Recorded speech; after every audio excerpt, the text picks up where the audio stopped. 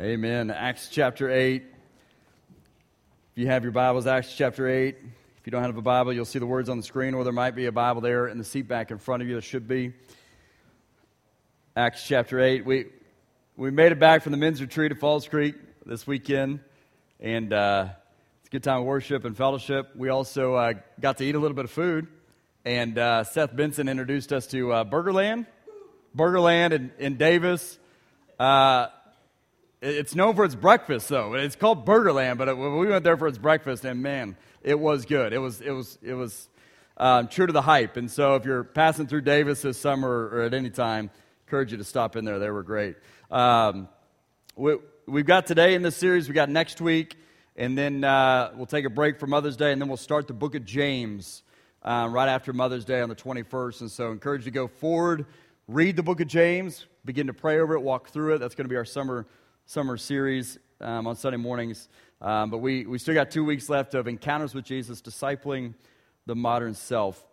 So Acts chapter 8, this guy you're seeing here on the screen, this is Kabi Lame. Kabi Lame. He was born in Senegal in West Africa in March of 2000. He's about 23 years old, or he is 23 years old now, and he grew up with not a whole lot.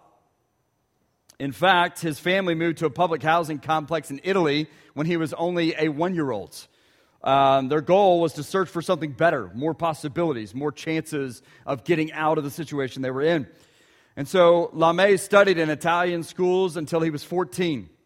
At 14, his parents decided it was best to send him back to Africa for school.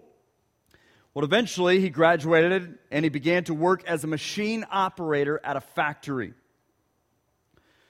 But then March 2020 hit. And we know what happened in March 2020. The world shut down. So Lame was laid off. He lost his job. So he had nothing. Hit rock bottom. So what did he do? He did what a lot of us do. He turned to TikTok. He turned to social media. And he began posting videos. Not a lot of us turn to TikTok. I know some do. But anyways, the youth, whatever. But his early videos showed him dancing and watching video games. That was his early videos. That's all it was about 3 years ago. But then, and this is how he rose to popularity, he began making video responses to other videos that were depicting complicated life hacks. And so he would then, in his videos, perform the same complicated life hack, but do it in a very simple way, and he would do it without talking. And he was trying to show, almost mocking those other videos and showing how easy it really is. And this is what basically grew his popularity. So he's been on there for a few years, 3 years or so. Lame now has something around 160 million followers. 160 million followers. Like, that is mind-boggling to me. And his videos rack up hundreds and hundreds, or have racked up hundreds and hundreds of millions of views all across the world.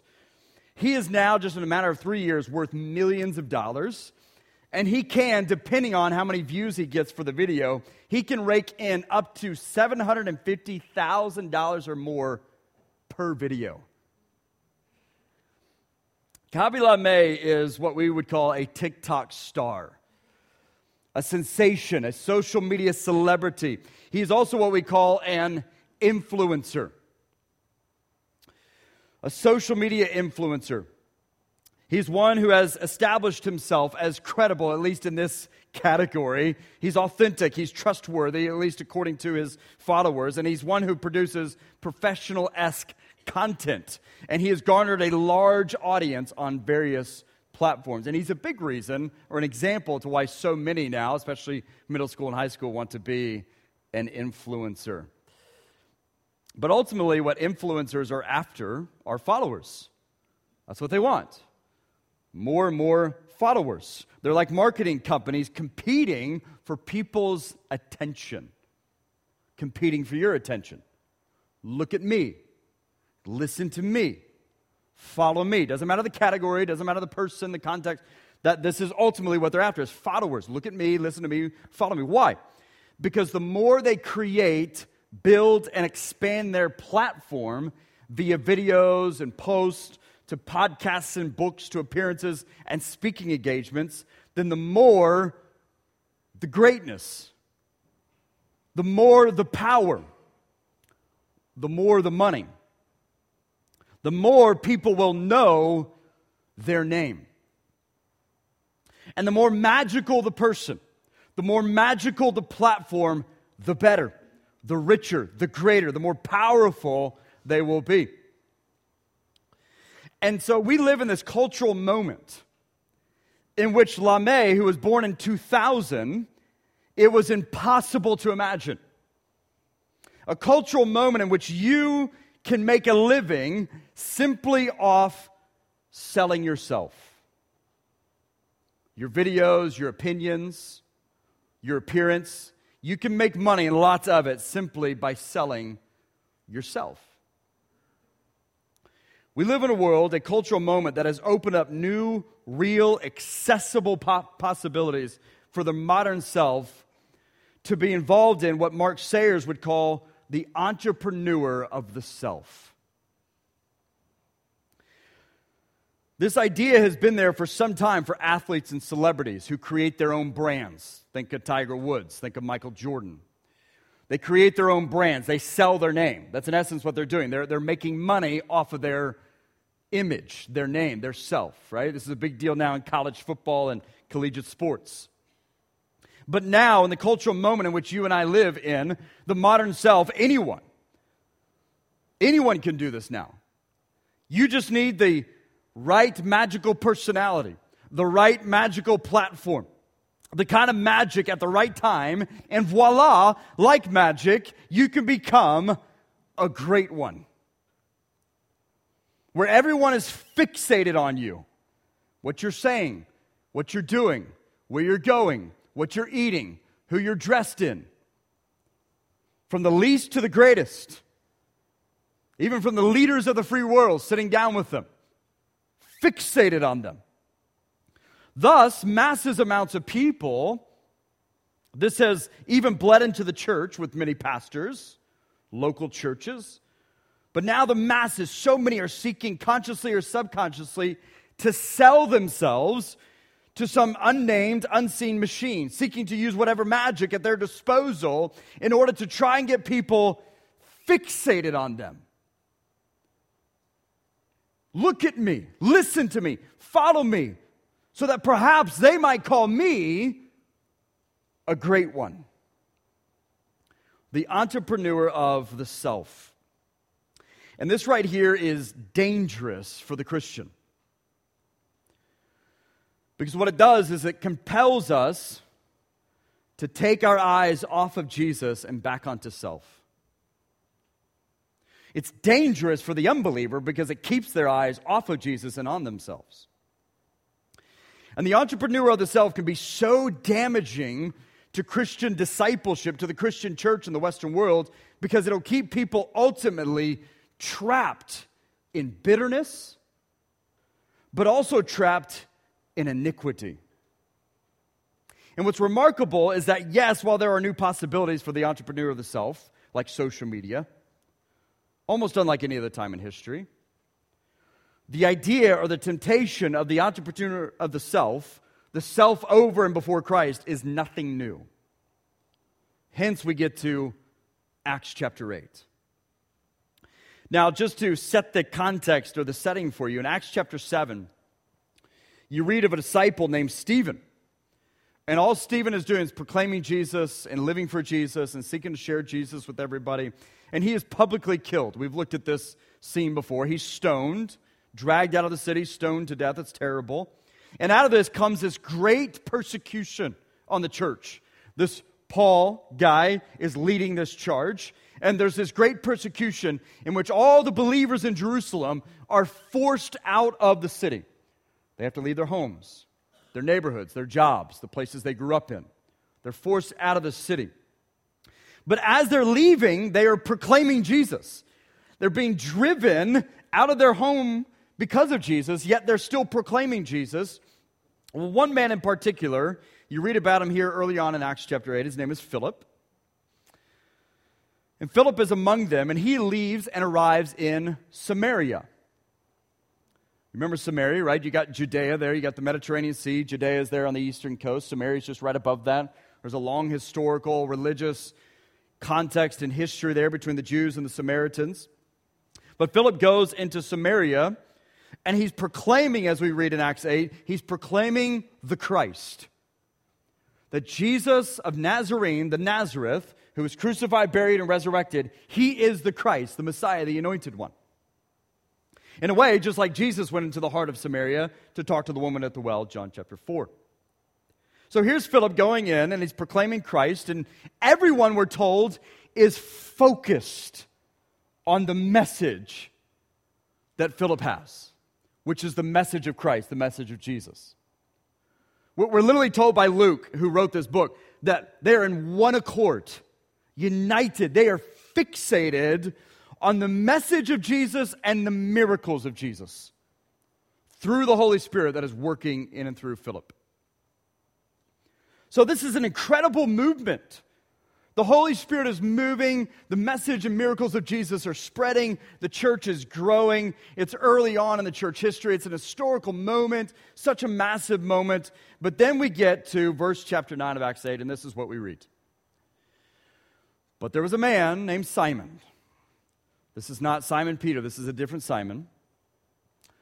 There was a man named Simon who had previously practiced magic in the city. Previously meaning before Philip showed up with the message of Christ. So he had previously practiced magic in the city. And he amazed the people of Samaria. Man, did you see his latest trick? Did you see his latest post and video? And did you see his latest comments? Did you see his latest book? Did you get his latest podcast? He amazed the people of Samaria, saying that he himself was somebody great. Look at me, listen to me, follow me, I'm someone great. Verse 10, and they all paid attention to him. From the least,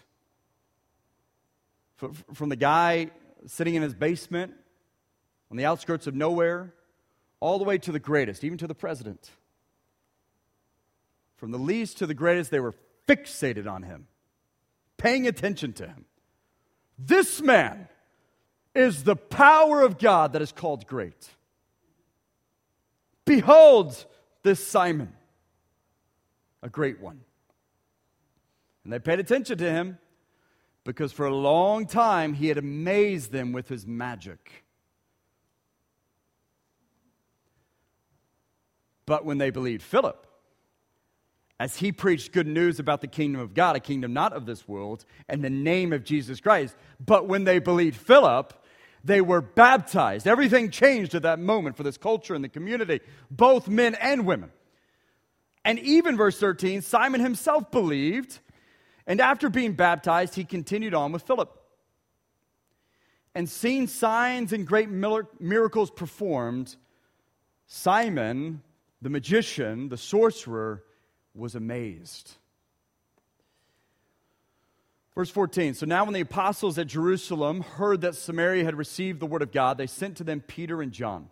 The apostles were still in Jerusalem at the time, who came down and they prayed for them that they might receive the Holy Spirit. For he had not yet fallen on any of them, but they had only been baptized in the name of the Lord Jesus. Then they laid their hands on them and they received the Holy Spirit. Now when Simon saw that the Spirit was given through the laying on of the apostles' hands, he offered them money. And he said, give me this power, so that anyone on whom I lay my hands may receive the Holy Spirit. But Peter said to him, this other Simon, may your silver perish with you, because you thought you could obtain the gift of God with money. You've neither part in this matter, you don't even have a lot in this matter, because your heart is not right before God. Repent, therefore, of this wickedness of yours, and pray to the Lord that, if possible, the intent of your heart may be forgiven you. Verse 23, because I see that you are in the gall of bitterness, down to your very core. You're trapped in bitterness, and you're trapped in the bond of iniquity. Of course, Simon says, well, pray for me to the Lord that nothing of what you've said may come upon me. Simon the Great used his magic to amaze, to create, to build, to expand his platform to the point where they all paid attention to him, from the least to the greatest. His magical gifts brought him greatness, attention. Clearly, in the context, it implies money, power. He was what you would call a first century influencer. And he had the culture gripped for a long time.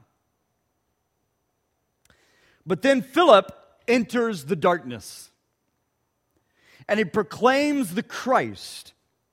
And when the message of Jesus was proclaimed, and when the power of Jesus was actually present, there came not magic, but miracles. And you see this right before verse 9.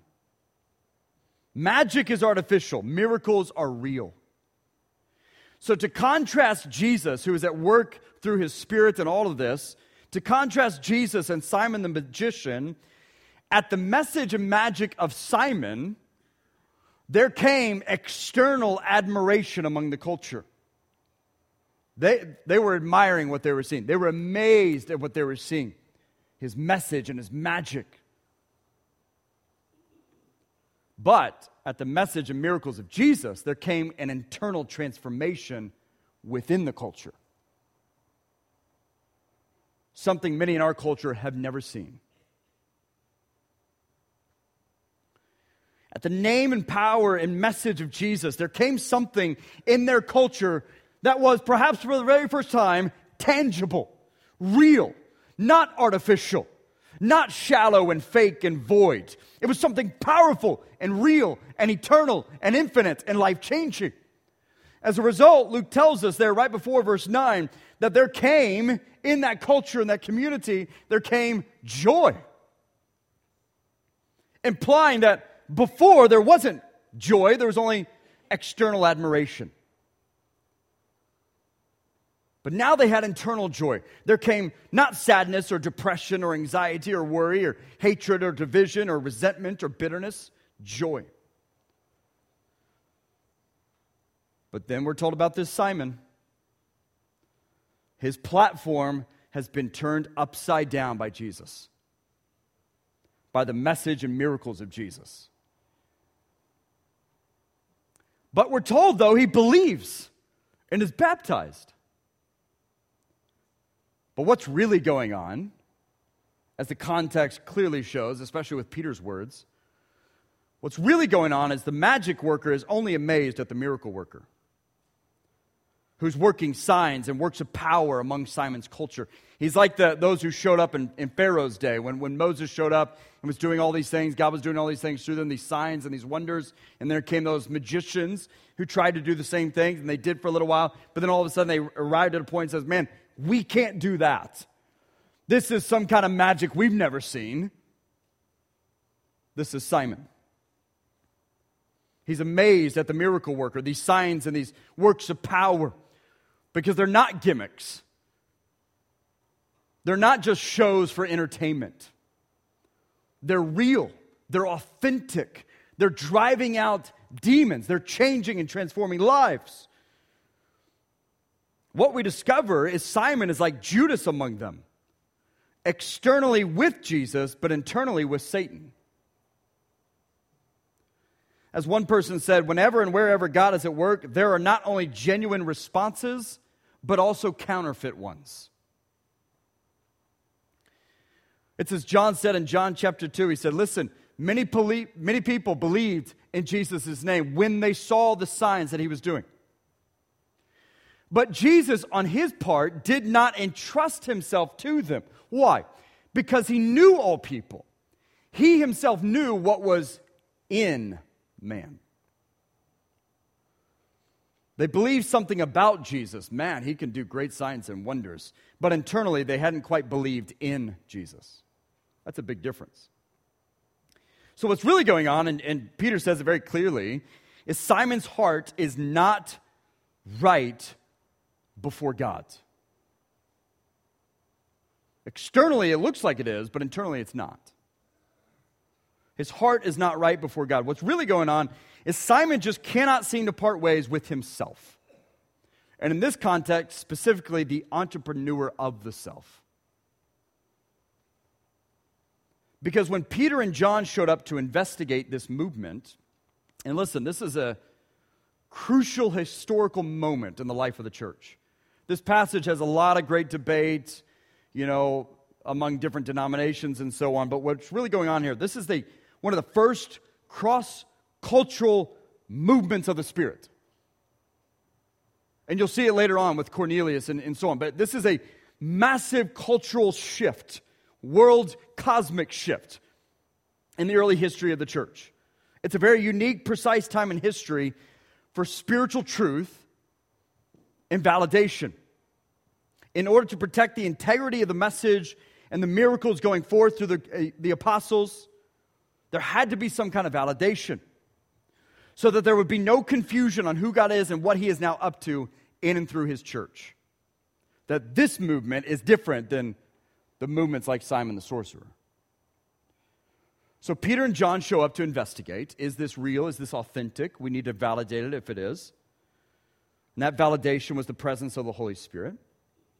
And when this happens, Simon sees the Holy Spirit of God come upon his culture, people he knows personally, radically changed and transformed, his community. He sees the power of God through the message and miracles of God. And what's his response? I want to buy it. Let me buy the power of God. Notice the emphasis on first person here. I and me and my. Let me buy the power of God. Give it to me so that I may have this power. So that I can give this power to anyone that I, in essence, deem fit for it. And this right here is dangerous and subtle for the Christian modern self in the Western world today. Because so many individuals, so many pastors, especially millennial ones, that's me, so many churches, so many denominations, their hearts are not right before God. Because they cannot seem to part ways with the self. Specifically, they cannot resist the entrepreneur of the self. Thus, so many have said, when they encounter the message and miracles, the power of God, let me buy it. Give it to me, so that I may own it and control it and give it as I see fit. So many, like Simon, foolishly believe they can actually buy the power and the gift of God. And so many, it's all done under the guise of proclaiming God. But really, for so many in the entrepreneur of the self spirit, it's all about creating, building, and expanding brand, platform, name recognition. It's really all about, at the heart of it, promoting self, selling the self. Because what so many are really after, what they're trying to gain are followers.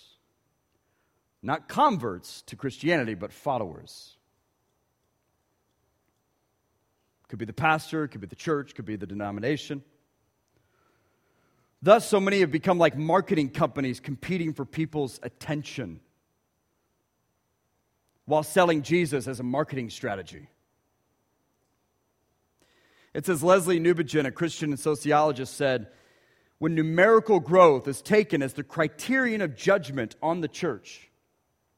In other words, when it all only becomes about followers, then we are transported with alarming ease into the world of military campaign or the commercial sales drive. And so what ends up driving the church is not the message and miracles of Jesus, his power and presence, but rather the entrepreneur of the self. Let's buy the power of God. Let's sell the power of God. We can control it. We can determine who we give it to. Ultimately, what's driving this is so that the masses will look at us and listen to us and follow us.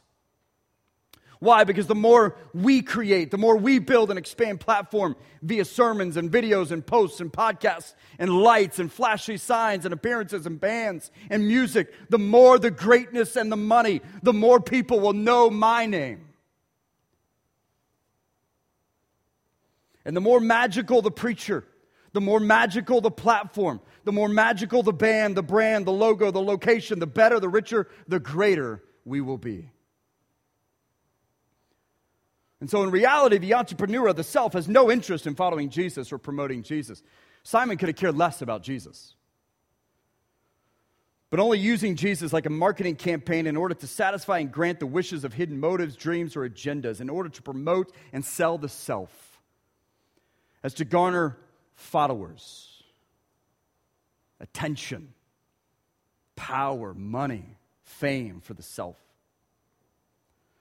The entrepreneur of the self has no interest in proclaiming Jesus, only selling Jesus.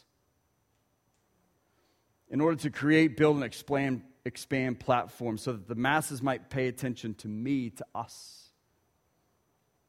So that we might be the best, the biggest, the brightest. That people might look at us and proclaim us. Man, did you hear what our church is doing? Did you hear what we have? Did you hear what we get? Hey, check out our logo and our brand. Hey, go to our gift shop and buy this gear so that we can promote not Jesus, but us.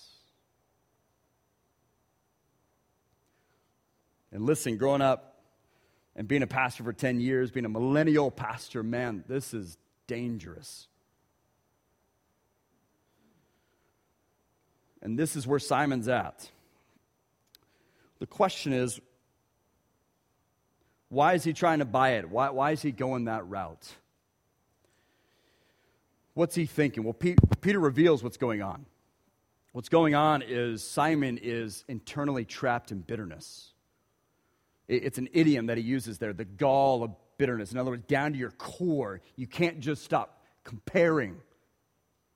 You can't just stop being full of jealousy. Well, they got this, and they have that, and they get this, and oh, now all this, and all that, and all this. He's internally trapped in bitterness. He's resentful towards the Lord because his followers have left him. They were once proclaiming that he, Simon, was the power of God that is called great. Now, in order to follow the real power of God, who is Jesus, who is the great one. So Simon is down to the core resentful, full of bitterness and jealousy. Because in order to have a part and a lot in the power and the presence of God, he's been told he must give up self. He must die to self. He must deny self. And he doesn't want to do that. He doesn't like that. So again, he's externally with Jesus, but internally he's buried with Satan. In the realm of bitterness, resentment, and jealousy. And Satan has told him, and he's bought into the lie, that maybe there's a shortcut where you can buy your way to greatness and glory. You can still keep the self, promote and sell the self, but still obtain Jesus' power and presence. It's the same thing that Satan told Jesus. Come on, Jesus. You don't actually have to go to the cross and die. There's another way. You can keep the self and still obtain glory. Listen, come on, Jesus. I'll give you the nations. I'll give you all the kingdoms of this world. I'll give you the platform and the greatness and the power. Just give me your soul. Come on, modern self. There's a shortcut. You can buy your way to glory, to greatness. You don't have to die. No, for a certain price, you can keep the self and still obtain the power and presence of God, and it will be magical. You can even sell it for fame. All it requires is give me your soul. And thus, so many individuals, so many pastors and churches and denominations are in the deepest pit of bitterness. Never full of joy, only full of comparison, what they're doing over there, arguing who's the greatest, only constantly trying to buy and sell Jesus like that marketing campaign or strategy. All the while caring only about me and I, wondering, why is it not working? Why isn't God moving? Because as Peter says here, because you can't buy it. There's not a shortcut. It's either you come to the cross or don't bother. As Leslie Newbigin goes on to say, we have to ask whether the church is most faithful in its witness to the crucified and risen Jesus, and most recognizable as the community that bears about in the body the dying Jesus. When the church is chiefly concerned with its own, and he uses a big word here, self-aggrandizement. Don't worry, I had to look it up. I'll tell you what it means. It means the action or process of promoting oneself as being powerful or important. What he's saying is we have to ask whether we're being faithful in our testimony and witness to Jesus, if we're actually truly living out the gospel of Jesus, when really we're chiefly concerned with what Simon was concerned with. Promoting oneself as being powerful or important.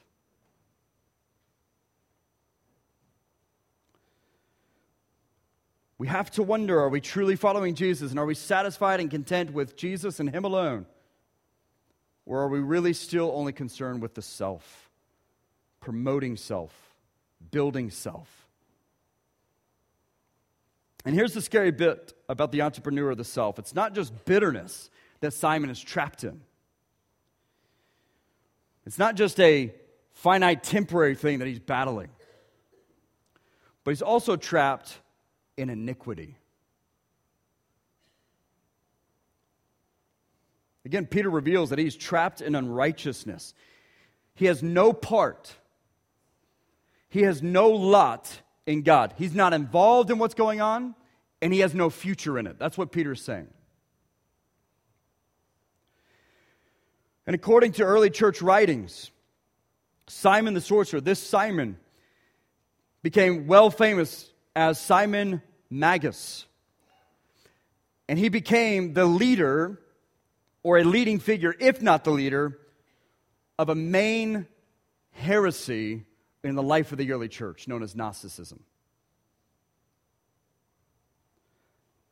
Because you notice he didn't repent. All he said is, please pray that nothing bad will happen to me. Simon had everything, he had nothing. He was a somebody, he was a nobody. He was a king, he was a peasant. Because he chose self over Jesus. The question is what will we choose? As individuals, pastors, leaders, Sunday school teachers, deacons, churches. Will we choose self or Jesus? I'll finish with this. Bruce Larson is a pastor, author. He worked in New York for many years. He counseled men and women who were thinking of following Jesus. But he'd counsel them because they were thinking of following Jesus, but they were struggling to truly surrender everything, right? What Jesus would talk about, deny self, pick up your cross, follow me. So what he would do there in New York is he would take them to the RCA building, the Rockefeller Center in New York, and he would show them the Atlas statue, this statue right here. This mythological titan in Greek mythology. His statue full of muscles, huge, powerful, but straining to carry the world on his back. So he would show them this, and he said, this is one way you can live your life. But then just nearby, he would take them to St. Patrick's Cathedral, and there he would show them a little boy, a little statue of Jesus. 6 to 8 years old. No effort, no straining. And if you can tell in the picture, what he's holding in his hand, in one hand, is the world. And he said, that's another way. Simon the sorcerer was the Atlas statue. Simon Peter was the statue wrapped up in Jesus. He says we have a choice. We can carry the self, we can keep doing it, we can keep trying to promote it and sell it. We can even try to use the power of God in order to promote self and sell self. We can carry it, thereby carrying the world on our shoulders and continuing to be buried in the gall of bitterness. Or we can repent and step into freedom and put the world on Him. It's your choice to say, I give up, Lord, here's my life, I give you my world, the whole world. I die, you live. It's as John the Baptist said, you know, we've talked about this before. Remember, though, his followers came to him and they said, listen, that guy you're talking about, all of your followers are going to follow him. And John, I think, was battling the temptation here that Simon might have been battling. But John the Baptist chose Jesus, not the self. He said, ultimately, don't you recognize that I must decrease? He must increase? That runs counterculture. That stands in contrast to the culture's message to you. You have a choice, though. Jesus or the self? What will you choose? So with heads bowed, eyes closed, I'm going to invite the team forward.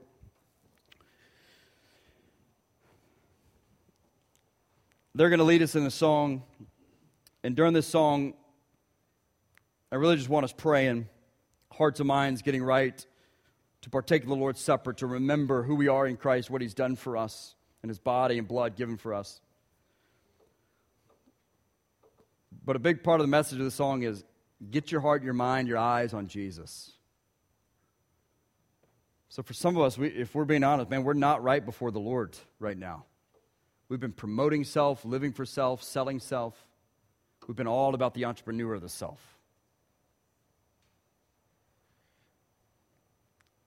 And so for some of us, it's repentance with coming back to Jesus. For some of us, it's the very first time turning from self and dying to self and being buried with Christ in baptism, raised in a new life with Him. You have a choice. You can keep carrying the world on your back. It's only going to crush you in the gall of bitterness, jealousy, and resentment. Or you can choose Jesus, and He'll set you free. Father, we thank you, we love you, we give you all the glory.